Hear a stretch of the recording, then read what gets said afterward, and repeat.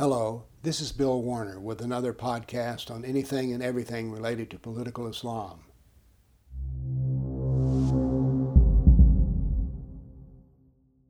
This is an interview by Peter McElhanney of the heartsofoak.org organization.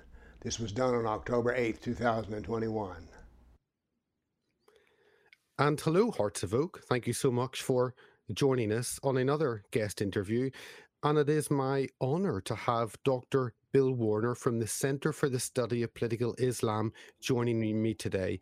Bill, thank you for your time today. Well, thank you. This is what I do.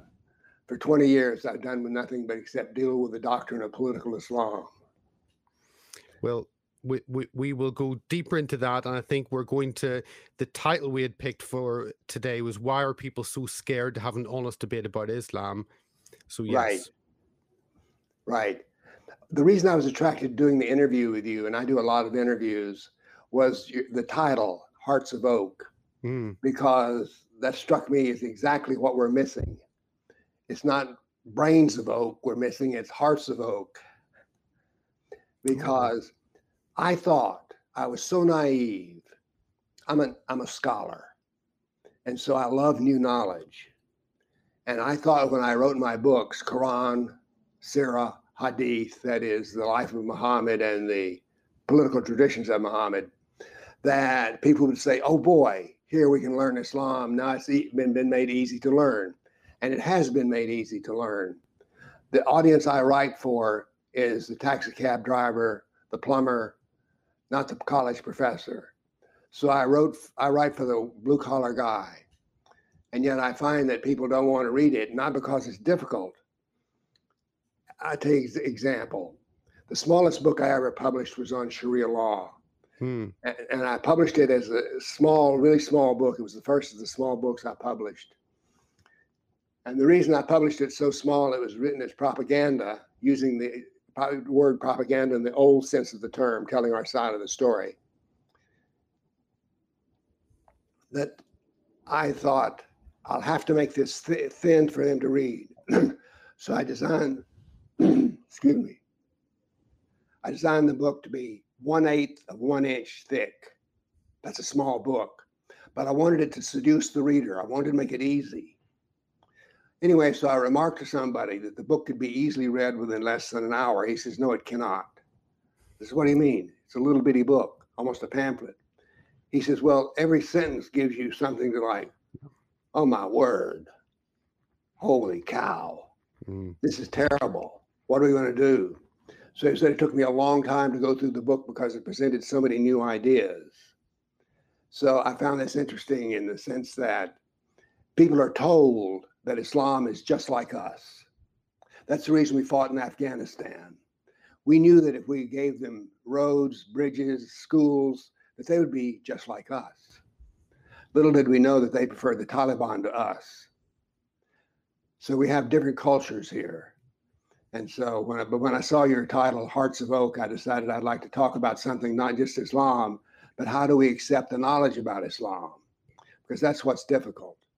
When I wrote my books, I thought people would run to come get them, but indeed they did run, Peter, but they ran in the other direction. No, exactly. Well, we'll get to that in a moment. Can I just let people know where to find? So, as always, I want to encourage our viewers to go a bit deeper. If by the end of this you really do want to know more, want to go deeper, we've covered Islam with many different speakers before. Those are the details underneath. The cspii.org, the Center for the Study of Political Islam. Also, politicalislam.com is Bill Warner's personal site that was started before. And of course, the videos, Rumble. It's wonderful to see a push on Rumble, which is a free speech platform for the moment anyway. So that's rumble.com/c/political Islam. And you'll find all of Bill's videos there. So I encourage our viewers to go and make use of that and those resources which are available. Well, I've known your name probably from when I first heard of Islam, and as you commented, people ran away. I remember very vividly the first the first hour I heard, and that was with Sam Solomon. That was in a church meeting, and I A was wonderful man. he is, and he had been speaking in our Bible school, and I was told to go and bring this man up to address some of the church leaders, the pastors. So we brought him up. He said he had 10 minutes. 1 hour later, complete silence. So I remember that, and then you wonder what to do with that information. And you've spoken at many places. I mean, you're a public speaker, an author, a blogger, an educator, critical thinker, which we need more of, debater, human rights activist, a scientist. You got your PhD in maths and physics, so you have a very wide range and broad level of responsibilities. But I remember when I first heard, and you have spoken at so many audiences. If we can just touch just a few minutes on what you have done, what you've spoken about, and then we'll go into people's responses or non-response. But you've spoken to so many audiences, to people about Islam. Can you give us an insight to what you present and how you engage with those audiences? I mean, we've obviously been in lockdown and haven't been able to do that, but for decades, you went face to face into all different audiences, large groups, small groups, and you've engaged with them and presented to them. What do you present to those audiences? Well, I present to them the facts of Islam. I explain to them, I want you to be the expert, you, the audience, to be the expert. I want you to understand what Allah says in the Quran, and the Quran has been made readable. I want you to understand who Muhammad is and what he did and why that's important. So my younger brother said, once I wrote the first 3 books, A Simple Quran, Political Traditions of Muhammad, and Muhammad and the Unbelievers, which is the Sirah, the official biography. He says, Bill, you will be talking about these 3 books for the rest of your life. And boy, was he right. So I'm talking with all kinds of groups. There was a while here after 9/11, and I just published my books, that people were interested in hearing about Islam. I spoke to large churches, small churches, large political groups. There was almost no kind of person that I didn't speak to, except I even got to talk once in a university. Once. Wow. After I did that one talk, the university told the person who arranged it, who was a member of a conservative club, they said, never bring someone like this onto this campus again. You want to go to law school, you will never go to law school if you bring a person like this. So part of what I've talked to is audiences, but the largest number of audiences are not available to me. I've been censored by Google, Facebook, Southern Poverty Law Center, Twitter. So, and by the way, all my censorship happened over a period of about 2 months. Okay. Wow. But anyway, I've spoken with many kinds of people. I'll talk to anybody. I'll talk to Muslims. As a matter of fact, some of the most interesting conversations come from talking with Muslims.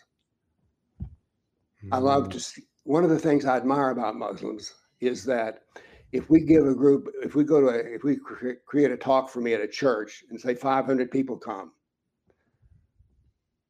2 or 3 Muslims will show up to ask questions. The reverse never happens. That is, if there's Muslims who are having a meeting, 2 or 3 Christians or 2 or 3 anybody's will never show up to ask difficult questions. Why? They're afraid.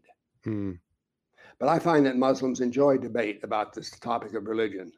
In America, we're told never talk with the religion or politics with a stranger, but I find that Muslims are more than willing to do so. I was a college professor for some years, and I was very relaxed in my attitude about being a professor and people coming by my office and stuff. And there was one Muslim in particular who was a Shia Muslim who took it upon himself to convert me. I did not try to discourage him. As a matter of fact, it encouraged me to read the Quran cover to cover again. So I'll talk to anybody in any situation about political Islam. And that, by the way, is one of my contributions to the discussion, is the concept of the term political Islam, because I have no interest in the religion of Islam. I'm not attracted by their heaven, and I'm not afraid of their hell. What I'm concerned is that political Islam is the part that affects you and me, the non-Muslim. And can I ask you about that term? Because as I've looked at it, you see Muhammad being everything. He was a political leader, he was a religious leader, he was the judiciary, he held the country together. So he was the head of state, in effect. He was a warlord. He was everything. You focus on the political side. What does that mean to focus on that? Well, let me give you an example. In Europe and now in the United States, on Friday, the Muslims will commandeer a street. They'll shut down a street for Friday prayers. You know of this? Yeah. Well, now then, some people would say, in the United States in particular, well, that's freedom of religion. They need to pray, so therefore they can pray. But watch very closely what is going on here. Prayer is religious. Commandeering the street and shutting down the traffic is a political action because it breaks the law. It affects me. Their prayers don't affect me, but when I can't drive down the street because they're praying, I call that a political effect. Because, Peter, let me assure you that if you and I went downtown today and blocked off the traffic, we would meet some men dressed in blue who did not have a sense of humor. Yeah. And they would tell us, here's a ticket. It's a civil fine. You have to pay it. But Muslims don't have to do that. Yeah. So it's the political part I object to. I object to their commandeering the street. I object to their dictating what's in textbooks. And let me say, by the way, that when you deal with Islam, let me praise Muhammad. Muhammad was the greatest warrior who ever lived. He created a whole new form of war, civilizational war, in which anything, a headscarf, prayer in the streets, halal food in prisons, there's absolutely nothing that is in our civilization that Islam cannot use against us. Our courts of law, our democratic system. So Muhammad created a form of war, which also, get this, it's still going on 1,400 years later. Caesar's dead. No one dies for Alexander the Great, but someone died because of Muhammad today and will die again tomorrow. So he was the greatest warrior who ever lived. He was pure military genius because he saw war as being much more than military. Oh, absolutely. Can I ask you about, as I thought of this speaking today, a verse, as a Christian, a verse came into my mind as a verse from James that said, do not merely listen to the word and so deceive yourself, but do as it says. Or as the King James says, be doers of the word, not only hearers. And I think that generally in our culture today, information becomes entertainment and people listen, they hear a lot, but actually there's little action. I think that's in this whole area of understanding Islam. I think that's also your experience, that you engage, that you present, and people want to listen to the information, but the step of actually action is too much for most people. Do you want to address that and the response you've had over the decades from people who you've spoken to? Well, when I first started speaking, people were just there to hear. Then finally a new thing developed. What are we going to do? Now, I reached the conclusion early on that there are very few individuals that will speak against Islam. Yeah. Robert Spencer, David Wood, other such people. Yeah. Apostate prophet. They will speak against Islam as individuals, but they are, as we say in the country here, rare as hen's teeth. Yeah. What we need is a group. And that's what I'm working on now, that's the reason. Well, the way the story goes, I received a phone call from a man who said, my name is Milan Pilipny, I'm from Czech Republic, and I would like to start a Center for the Study of Political Islam in Europe. Can I do so? I had created the term and had a website with that on it, but I had done nothing about it. And so I said, sure. He sounded young, and so I was like, whatever. Well, lo and behold, he's an organizational genius. And so although he was only 24 when he called me, and I have no objection to young people, I used to be one. People don't believe that. So he has put together a Center for the Study of Political Islam International. The reasoning goes like this. Political Islam is a global problem, and it demands an international solution. As a matter of fact, we even saw this manifested just once in Europe, when the head of Austria said to Macron of France, we must team up on this issue of Islam. No one nation can defeat Islam. So it's the group that we need now. And that's what we're in the middle of doing. We're now soliciting people. Milan's other idea was not to start doing things and then have the organization fall in, but create the organization first, so that when people start to work, they have a way of communicating with each other. They have other people to work with. And so we even have a human director for human resources, because you need to keep up with people. So it's an organization that we're trying to create now, because as individuals, we will never defeat an organization. And Islam is highly organized. We have the Muslim Brotherhood, we have the Ummah. So in order to beat an army, you need to bring an army to field. The favorite American myth you see in the movies, Clint Eastwood typifies this, is there is evil in the land. A good man who's tough and moral rides into the city, and then through the combination of courage and skill, gets rid of the bad guys. Ever heard this before? Yeah. So that won't work with Islam. I mean, look at Robert Spencer. He's tried as hard as he can. Yeah. If Robert Spencer and me and others quadrupled the amount of output we had, it wouldn't change the outcome. So we have to have ways for people to work together. That's our next step. And if we do not do this, we will be defeated. Let me bring up that page. That's the Center for the Study of Political Islam, which is there, and that's what people will find when they go on to that. And on the About section, you can see there's a leadership team. There's Milan, as you talked about him, and Nicolette at the bottom. So you're building a team there. And what will people going on the website? What's obviously they can sign up, they can get updates. What will people find? What's available to them? What should they take away? Right now, we're building the organization, and we're beginning to build it here in the United States as well. We have some form of organization in over a dozen countries. After we get the organization put together, only then will we start doing activist work. So it's a little unusual. We're going to build an organization, then we're going to do something. We're not going to run out and try handing out brochures at churches and having an email correspondence with each other. So we now have community software. It's critical that people be able to easily talk with other people who have similar needs and wants. So we've developed a highly skillful, what I call community software, so that people can work together who are strangers. So that's where we are. When we look, I mean, I talked to a politician last week, Peter McElhanney from Alternative for Deutschland in Germany, and they have done well in the German elections, and they are a party that opposes further Islamization of Germany. You've got other pockets of hope politically in Europe. For the US, I despair. But when you look politically, there is that hope. Where do you see that hope, that pushback coming from? Is it politically? Is it NGOs? Is it purely through education, people on the ground? Where do you see it coming from? Well, as much as I've disparaged people from not doing something, I'm a little harsh. There are people who realize that we have serious problems. I've spoken with the leadership of AfD, for instance, in Germany. There are people who want to do something.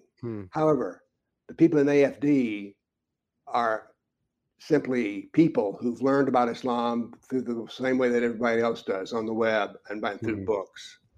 They're not organized directly to oppose Islam exclusively. What we want to bring to the table is a organization that has only one purpose: to educate about political Islam. And that's what we're about. We're about education. This is an ideological war. You may say, well, war is a strong word to use. Well, I say when you're trying to defend your civilization's existence, it is war. So we need to be a specialist in this field, but we need to work with politicians. One of the best learning experiences I've ever had was trying to bring about some laws about Sharia law here in the state of Tennessee. I live in the capital, Nashville, and doing lobbyist work with a professional lobbyist. It was very informative. That was the reason I wrote the book, Sharia Law for Non-Muslims, as a little thin book. By the way, that book used to be the #1 bestseller on Amazon on Islamic law. Wow. But once there was a meeting in Media Matters down in Florida, the George Soros group. The Southern Poverty Law Center said, we've tried shaming these people, but they don't submit to shame. We need to drive them out of business. In less than 2 weeks' time, my book disappeared off of Amazon. It used to be if you Google the term political Islam, the first 3 screens were all mine. The reason was I had invented the term. Well, 2/3 of those went away. I was one time YouTube contacted me back in the early days and said, you're growing a large audience, but you don't know what you're doing about making videos. We would like to assign somebody to help you make videos so that you know better how to do it. So for 6 weeks' time, I was the only person in America who could pick up a phone, call somebody at YouTube and have somebody answer who knew who I was and answer my questions directly. That disappeared. So the most powerful weapon the enemy has against us is not argument. As a matter of fact, there's very little argument that goes on. I challenge anybody because I'm a scientist and what we do is fact-based reasoning. So I enjoy being challenged. But more, instead of being challenged, we're simply censored. But this isn't the only subject that we're censored on. As an American, I'm horrified by what I've seen happen to my country. It used to be that freedom of speech was something that was like the air you breathed. And now then they've redefined freedom of speech to be, well, you can say anything you want, but you can't offend anybody who's on the official minority list. Yeah. You know, we're excited. We are facing the same restrictions here in the UK and across Europe. So hate speech and hate crimes are the main issue, and those who get easily offended. I spent a year and a half traveling across the UK in churches, talking to churches about, and we call the roadshow, Can We Talk About Islam? And I was shocked that most people, the vast majority, 90% I spoke to, had never heard anything about Islam. They just thought it was just an offshoot of Christianity, another Abrahamic faith, and they really didn't know anything and had never thought about it critically, even though Muhammad denies Christ, the very central tenet of Christianity. So, but that hadn't connected with them. So I was quite shocked. Churches, again, going back to your experience as you have engaged, I always thought, well, it's okay. The church will take the lead on these big issues in society. That's not happening in the UK. It's not happening in Europe. We have a church that is weak on many issues, and this is just one of them. Where, again, whenever you engage, you have a positive response, and then you're waiting, and not a lot comes from that. So again, go back and give us kind of an insight into when you've engaged with different groups, whether they be churches, whether they be political groups. Let's talk about churches. Yeah. First off, I point out that there's a history between Christianity and Islam that most people are not aware of. As a scientist, I was amazed when I started studying Islam, the questions that had not been asked. One of these questions was, how many people have died in jihad over the last 1,400 years? Now, it used to be, I don't know if they still do or not, it used to be that you could ask someone, how many Jews did Hitler kill? And they could give you a number. Yep. How many people did Stalin kill? They could maybe give you a number. How many people did Mao Zedong kill? They could give you a number. But no one had ever asked the question. Now think about that. In 1,400 years, no one ever asked the question. So I created a little spreadsheet I call the tiers of jihad. Now, these are very rough estimates. 120 million Africans, 60 million Christians, 80 million Hindus have all died in jihad. Well, these are large numbers, and yet no one seems to know them or care about them. So I explained to Christians that they have been battered and beaten under Islam. You'd be astounded at the number of Christians who don't know that Iraq used to be Christian. Egypt used to be Christian. Yep. North Africa used to be Christian. Syria. For that matter, Persia was half Christian. And so, but Christians don't know this. Then I ask every church I ever talk to 2 questions. My first question to you is this. How many Muslims have you converted to the church? Let me ask you that question in a different form. How many Muslims have you tried to convert to the church? The answer is zero. Mm. I said, what have you done to support the Christians who are brutalized in Islamic lands, in the Middle East and Africa? They do nothing. Mm. I said, I maintain that your scriptures tell you that you're supposed to care for the persecuted Christian. Am I wrong? True. No. My understanding of the scriptures is that you're supposed to preach the gospel, go ye into all the world and preach the gospel. Have you done this? No, you haven't. So my question to you is, if you believe what's in your scriptures, what are you doing? Mm. What are you doing? And how come you're not changing it? What has happened is that Marxism has moved into the churches. Yep. And now then what we have is political correctness and the abortion of them all, the woke church. Mm. And the reason is people don't want to. Well, I knew a rabbi that tried speaking out at his congregation, and they told him either you shut up about Islam or you won't have a job.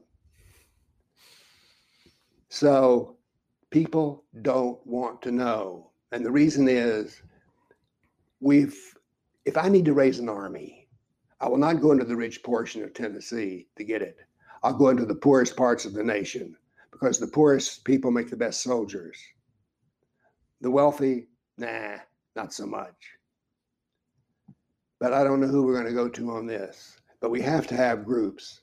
And so, like I say, our subject is how do we create a group that people could join? Because I think there are people who would like to fight, but they're not going to create an organization. They're not going to do that. Mm. I mean, there are others. I watched one of your videos that you did in 2016 on the Dave Rubin show. Dave Rubin obviously is growing in popularity as a commentator on the right.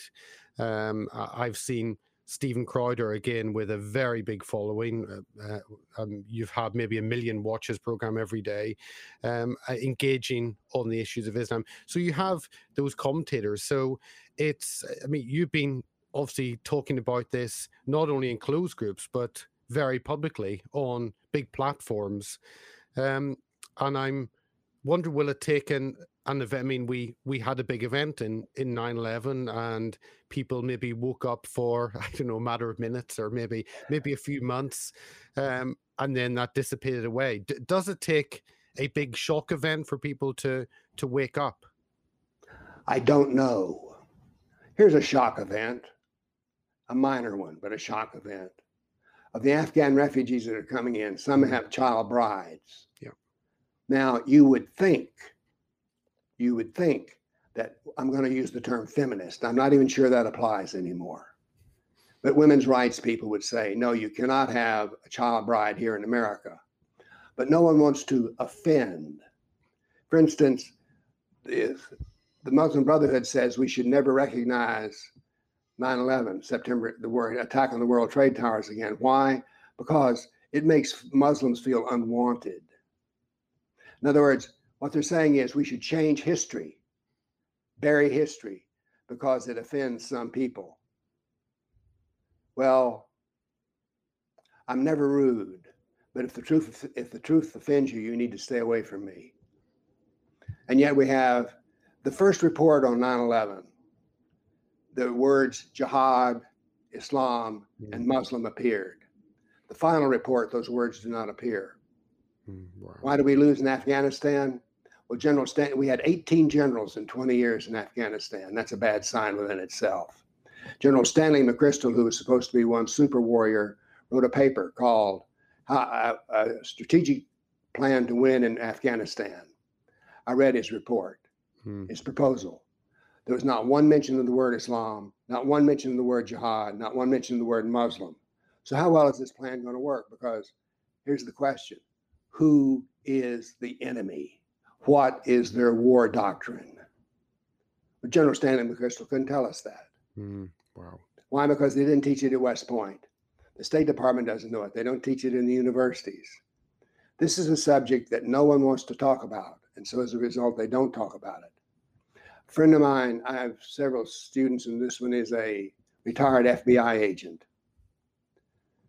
he was speaking with some younger agents. He said, "Would you like to know about political Islam?" And they were horrified. "No, we don't want to know anything about political Islam." He said, "Why not?"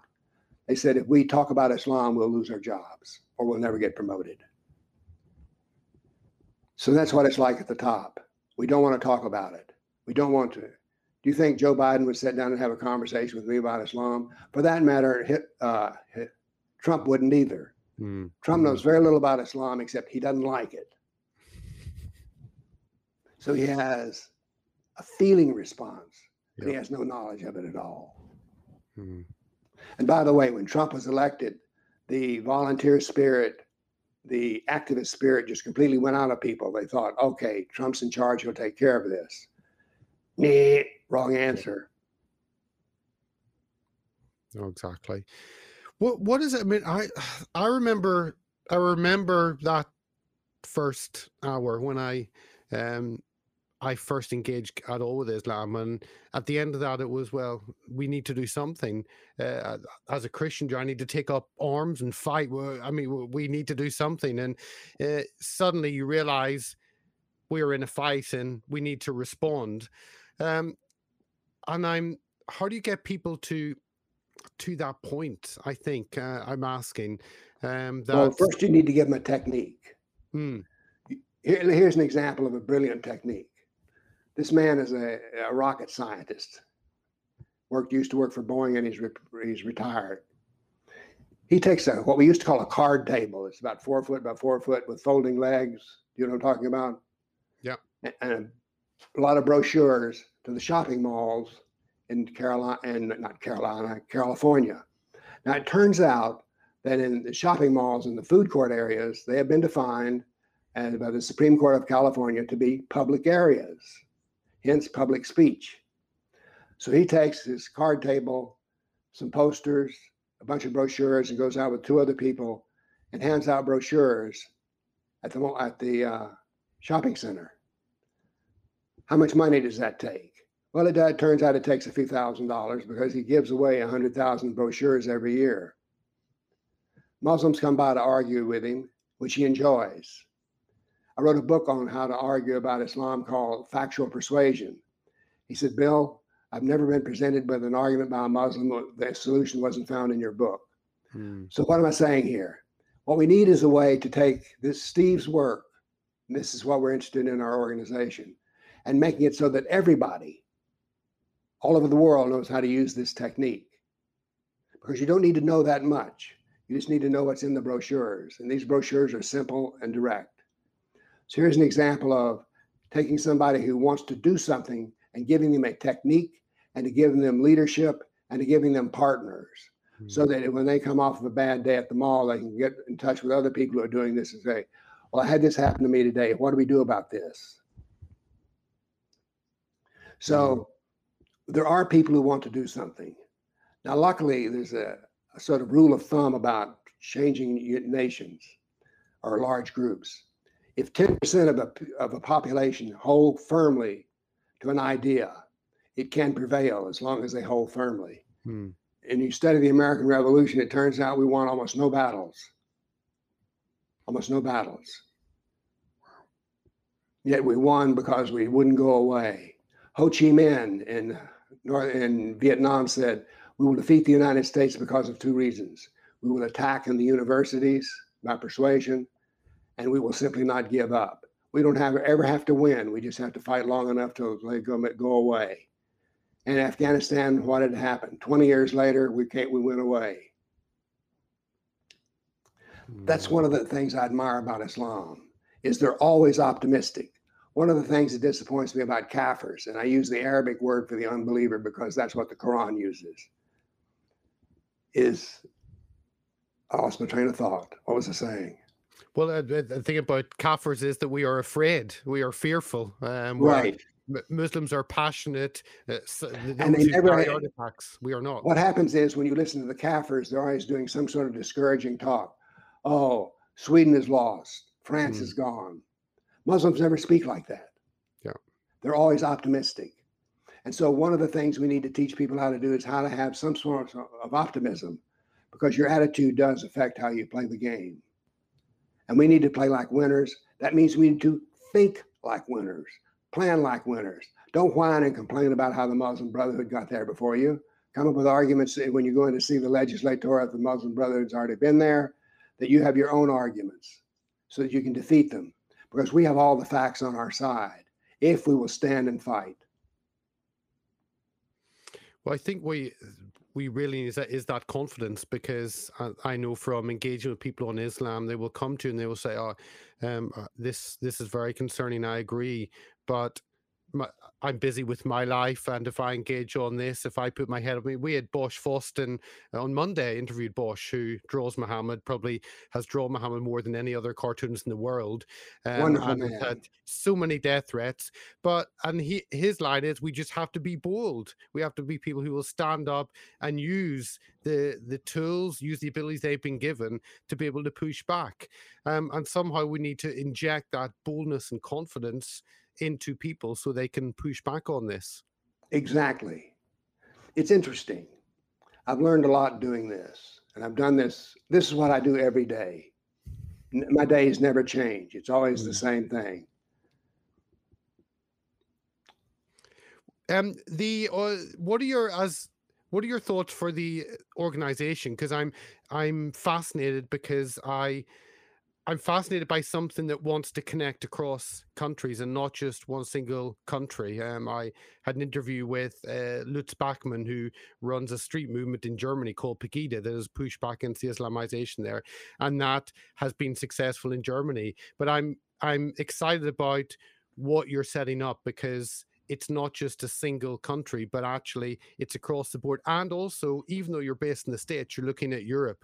And I sometimes worry that great commentators in the States have forgotten about us here in Europe. And I'm excited about how you want to engage in Europe and fight for the freedoms here instead of just looking at the States. Well, we also want to do it in India, Africa. We want to do it everywhere. It is a global problem. That is not some sort of PR stretch of the meaning of the word. It is global. And so we need to fight against it. And we have some secret agents that we can use as well. I haven't figured out it. I'm beginning to study how we can use them, and that's the former Muslim. Do you want to talk about courageous people? Do you have courageous people there, like Boss Foston? Okay, like Sam Solomon. These people are courageous because they're apostates. Yeah. Now, you would think that when they want to bring something into the country which says we can kill you if you leave the religion, that civil rights people would be in an outrage about this. But no. You know what's killing us? Nice. Yeah. Nice is killing us. When I'm talking to Christians, I say this: Jesus was a kind man, but he was not a nice man. He offended the many and powerful. Yeah. And I said, if you're not offending someone powerful today, what are you doing in a church? So I'm a harsh critic. I agree. It's a fear of offense which has overtaken any desire for truth, and we need to flip that in our society. And by the way, I'm not a rude person. I never raise my voice. What you're seeing here on this interview is what you'll see if you come hear me talk. I never ever criticize Muslims. I never criticize Muhammad. Let me show you what I mean. There's a hadith in which he married Aisha when she was 6 and consummated the marriage when she was 9. I do not say that makes him a pedophile. I never bring that up. I just say that I've just put those facts out. You deal with them as you will. So I never denigrate Muslims. I never denigrate Muhammad. I never say the Quran is ridiculous or something like that. I merely say it has these contradictions, and you need to understand the contradictions so that you can understand the Quran. So I am a bold man, but I'm a polite man. In the early days when I started this, I had some anxiety for my own life. And after a while, by the way, you just get over that. But a Coptic Christian said to me, he says, you do not have to worry for 2 reasons. Number one, you never insult Muhammad. You never say anything bad about a Muslim. And the other thing is, you're popular enough now that killing you would create a political problem. And he said, and the other part he put is, he said, and this is true, the Quran commands only one reason to except the kafir, and that is when he's stronger than you. So Muslims, it turned out, love the bold man. They love the strong horse. When you try to placate them, they have no respect for that. So anyway, so I get respect because I'm not rude. I get respect because I'm bold. I get respect because I never insult or do anything like that. I'm always polite. I'm firm, but polite. Well, on that, I think I will bring us to a close, and I will leave.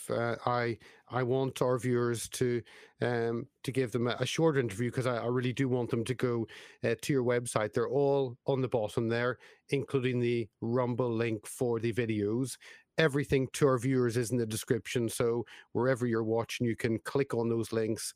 And I really would encourage you to go to sign up, get the newsletters, get the information, watch the videos, educate yourself, and then think, how do you play your part in the next step? So each of us have a part to play in this. If you want to stand up for your culture, your country, your countrymates, then think what you can do. But certainly go away, get yourself educated, go on to Dr. Bill's websites, watch the videos, and then think of how you can play your part. So Dr. Bill Warner, thank you so much for your time. It's been wonderful speaking with you. Thank you. It's been a very pleasant. I have a rule of thumb. If you and I enjoy the interview, the viewer will also enjoy it. And I've enjoyed this.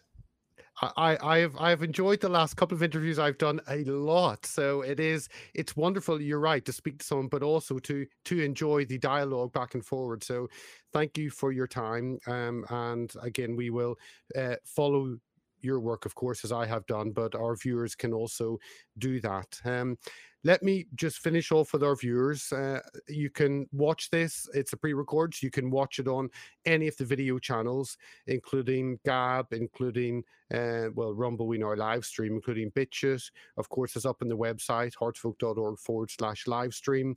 And if you don't get our newsletter, do go to the website, click on that Connect tab, put in your email address and sign up for that email after you've done for Bill's website. So go to cspii.org and click on that, do that. And while you're doing that, also sign up to Hearts of Oak. So, and if you've enjoyed the video, please do not only subscribe to whatever platform you're on, but also do share the video, do pass it around, do encourage people to educate themselves, to listen to what Bill is sharing about the work he is doing, and encourage others to jump in and get involved. There's no point in you enjoying the information, enjoying the interview, and not passing it on. So be part of that process and do pass it on to others. And on that, I'll wish our viewers a wonderful rest of your day. And once again, Bill, thank you so much for your time. Well, thank you. Let's do it again. Absolutely. Thank you so much. Talk to you later. Bye-bye. For more information, books, videos, and podcasts, go to www.politicalislam.com. Thank you.